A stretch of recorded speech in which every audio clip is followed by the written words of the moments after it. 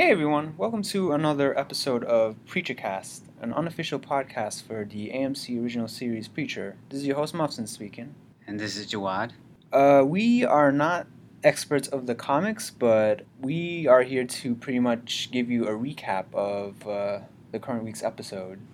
So if you guys are tuning into PreacherCast for the first time, what we do here is we basically talk about everything that went on during the fresh new episode. So this week we will be talking about the new episode, which is titled South will Rise Again. To find more PreacherCast episodes on filmbashbook.com, all you gotta do is check out the website and search up PreacherCast. You can also email us at podcast@film-book.com. So we're basically at that halfway point for the first season.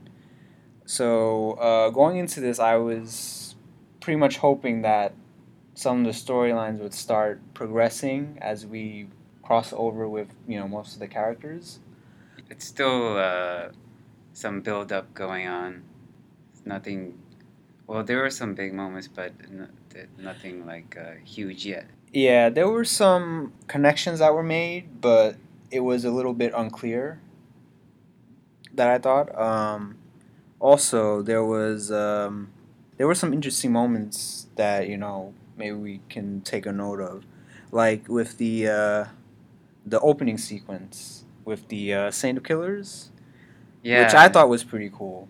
that was really cool. I thought, like, even if you don't know what's going on, just that little piece itself feels like could be like a cool short film that they did. I just thought that was really well done. Just kind of like sad in a way. You felt bad for him. What happened towards the end of that scene.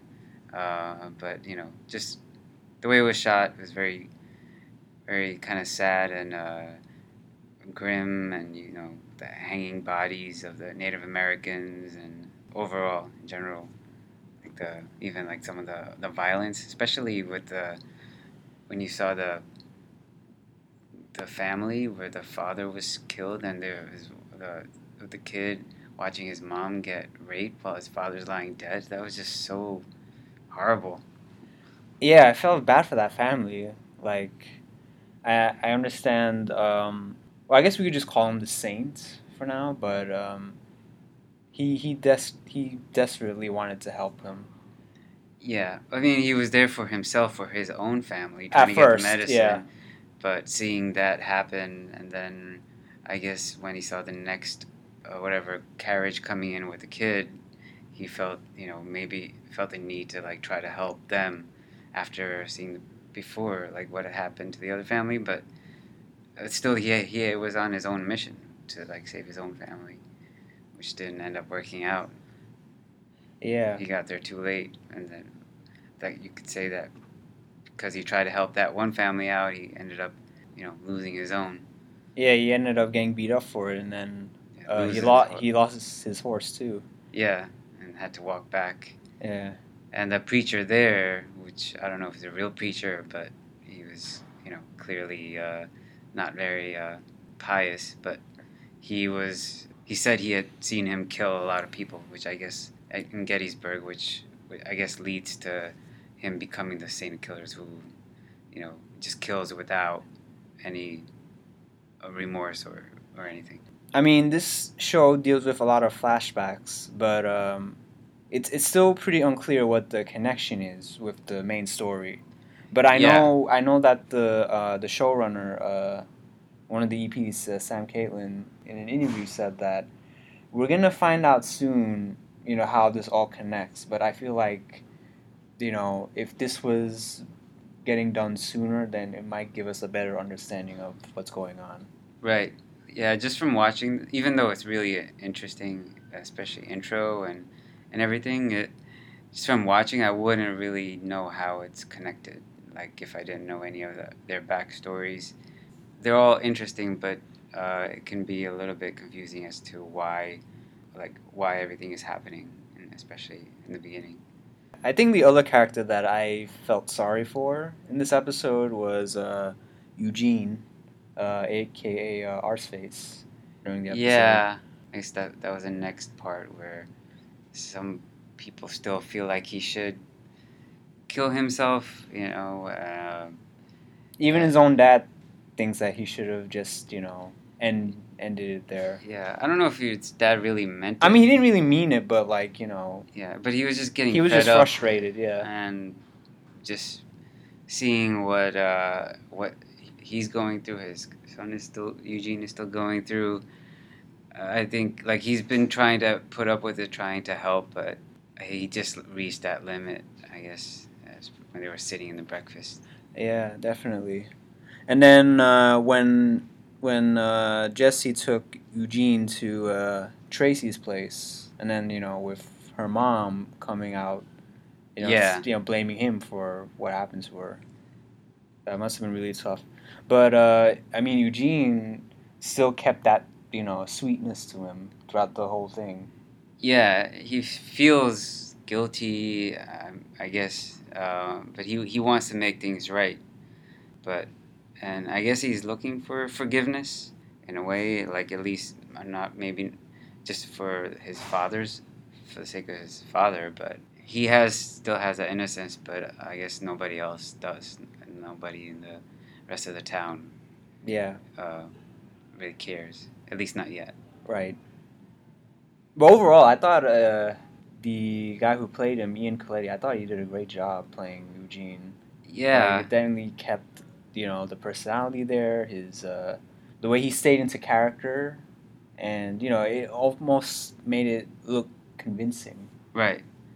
And like even with the prosthetic or whatever he has on his face to you don't see like you can't see a lot of facial reactions because it's all makeup and But- stuff, but I think it's mostly in the eyes. Like, Right, just looking exactly. at the eyes, like he does really well how with he that. feels. And when you're acting and you're in a scene, like eyes are sometimes the most important part, but he has to maybe do a little bit more with his eyes to like get some of the Yeah. like his thoughts or like emotions across. Yeah. Because he can't do that with just his face. Right.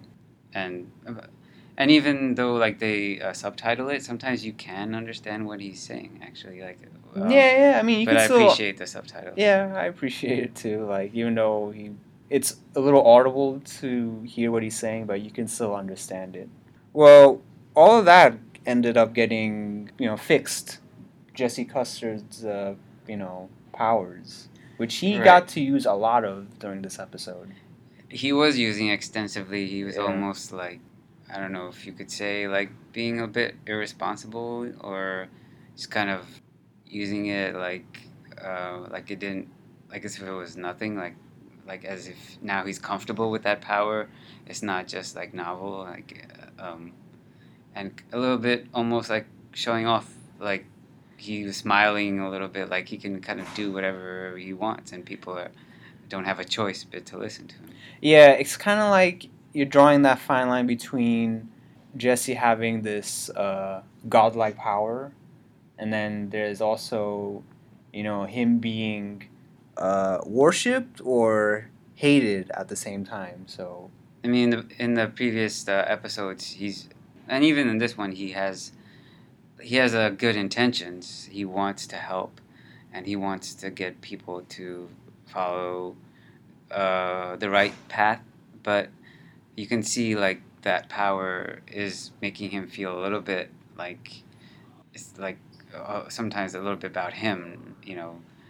Like making himself feel good, and yeah, that is like the opposite side of it, like having maybe too much power and starting to be maybe a little bit corrupted by it.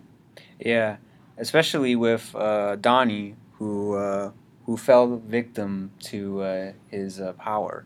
Yeah, I think that's one of the critical things they were showing in this episode, that he realizes he may be the only one that really, besides Cassidy, who is his friend, like Donnie kind of knows that he has this power, and that could like end up like causing real problems for the preacher if other people find out. I mean, I think Donnie was the one who told his wife Betsy about the power. I feel Yeah. like Betsy's gonna be more of much more fearsome than Donnie, because like right towards the end, she was telling him that Jesse's gonna get exactly what he deserves. Yeah, I don't know what exactly that means, but that sounds like she's planning something. Yeah, And definitely like gonna. If Donnie's not gonna be able to do something about it, she will. yeah. So it'll be interesting to see what she cooks up.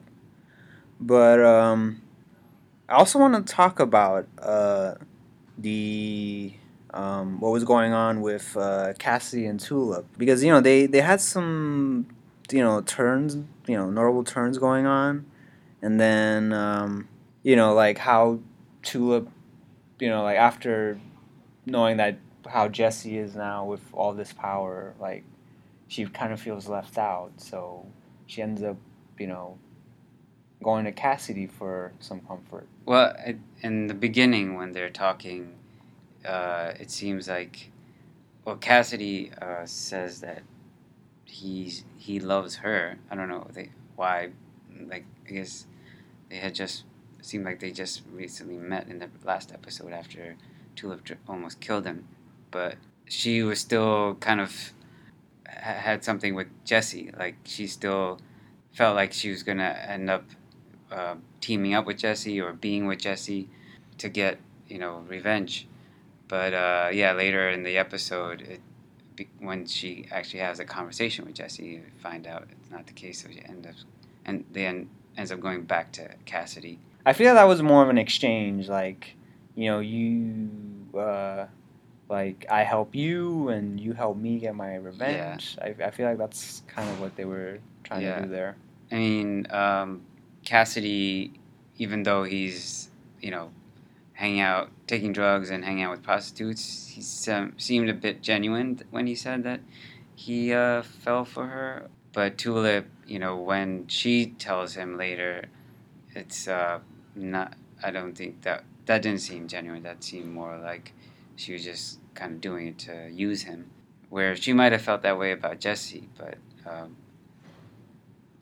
with Cassidy, it's just like almost like a business transaction. Yeah, definitely. But I would say on a lighter note, with that scene between Fior and LeBlanc, trying to decide like whether they should answer the phone call, like all that build up from last week's episode came up to nothing after that phone stopped How long ringing. do you let the phone ring? Yeah, like how long? Who is gonna be on the call that long?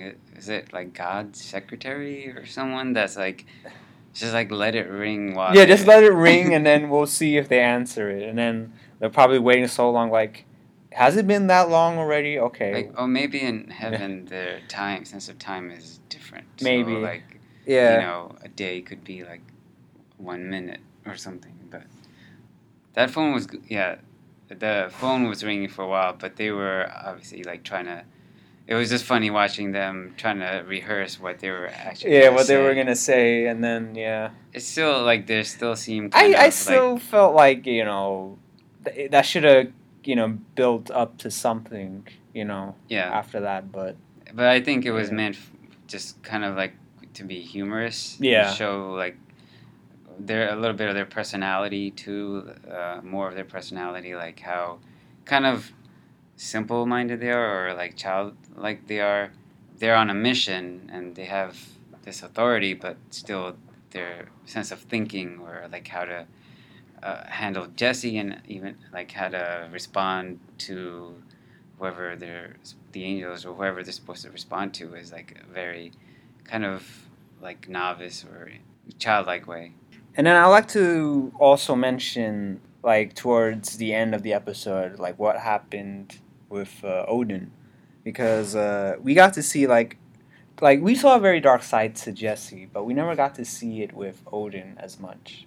So, you could tell that he was just a mean kind of guy before he did certain things that were but we didn't see him like this, like not really violent, yeah, or like being hands-on violent. Yeah. But I think that was, I don't know if that wasn't Odin being Odin, because he was still under the influence of Jesse's words, like the word of God or whatever. and he was warming up to the Green Acres people, and it seemed like he was doing that because of the last episode of what Jesse told him. But then in the end, it completely changes, which I sort of, as I was watching it, I kind of got that feeling. You had this little sense like they were sitting down, and it's like it's being too nice. You could tell that something was Yeah, like something about was to happen, definitely going on there. and he was like waiting for that last fourth person too. But they were like, oh, maybe we don't need to wait. But you could tell that something was about to happen. But that was still like kind of crazy and cool to see too. But I think when he actually like went and shot all of them, which was like pretty bloody, it was. I think he was still following that, like what Jesse had told him. I think he still felt like he was following like the word of God in a way by getting rid of them. I mean, I don't know how exactly all that works into the God's belief, but yeah, I mean, he wasn't like his reaction. Odin's after killing them wasn't like, he wasn't back to his old self, like his mean spirited. To him, it was just like, oh, that's just like what he had to do, like cleaning washing the dishes, like that was his task, and he did it, and that was the end of it. Yeah, pretty much. But it wasn't a big deal.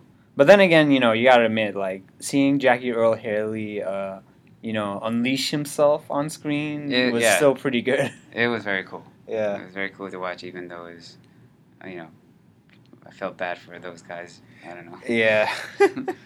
They did not see it coming. No, they did not. The look on, I remember like the look on the last lady's face when they're sitting on the couch. It was like just before she got shot was priceless. Oh yeah, definitely. And then I mean, overall, I felt like for this episode, towards the end, we finally got to see that sit down between Fior and LeBlanc with Jesse.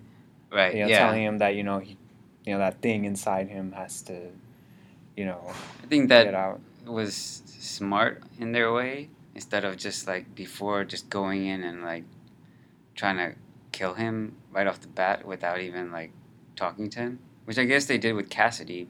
But it was good to see them. But I don't know where that's going to lead. But I feel like that's gonna be the push that Preacher needs for the story to move forward, as we're like halfway through the season.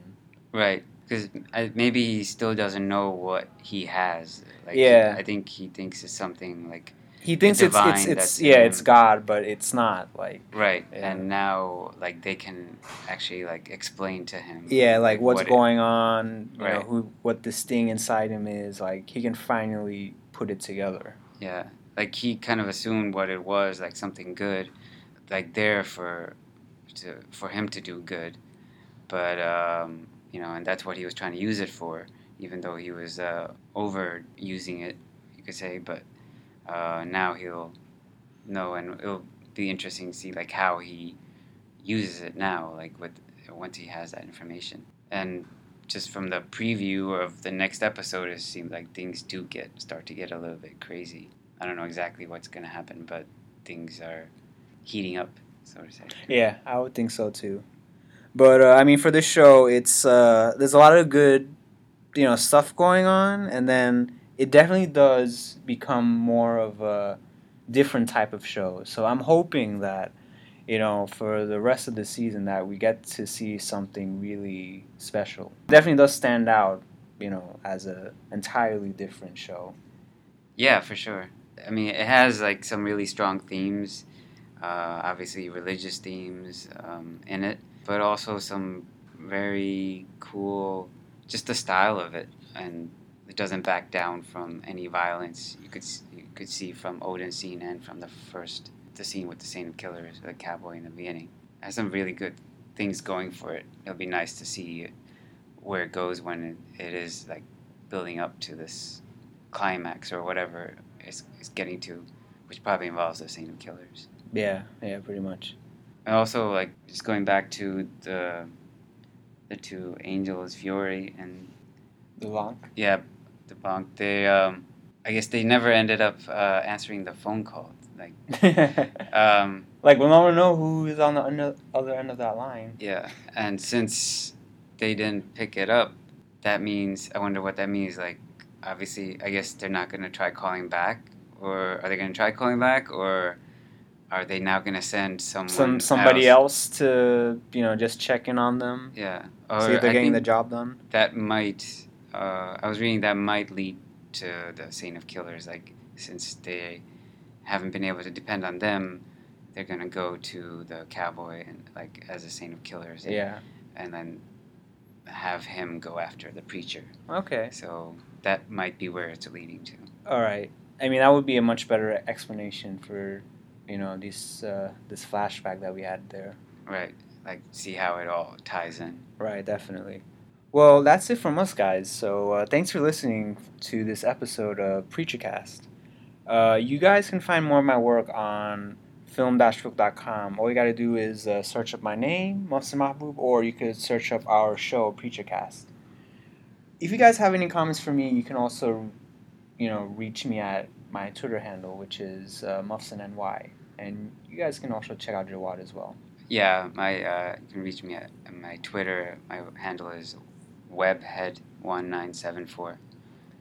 And if you guys are listening to this podcast on iTunes or another podcast service, make sure you guys rate and review this episode so we can get these 5-star ratings.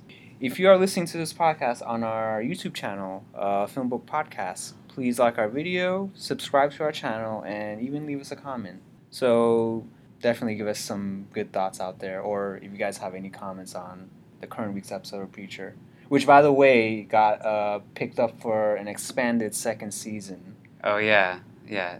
13 episodes, so Slightly longer. slightly longer, but still, we'll be watching more Preacher for maybe many years to come. So Yeah, and maybe like since this first season seems like it is leading to is mostly build up an introduction and then coming to some sort of climax.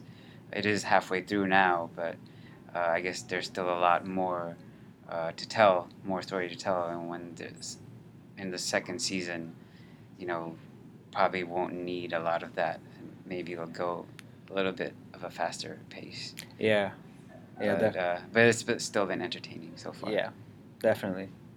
So yeah, tune in next week when we review the latest episode of Preacher. Thanks for listening, guys. We'll see you next time. Thanks.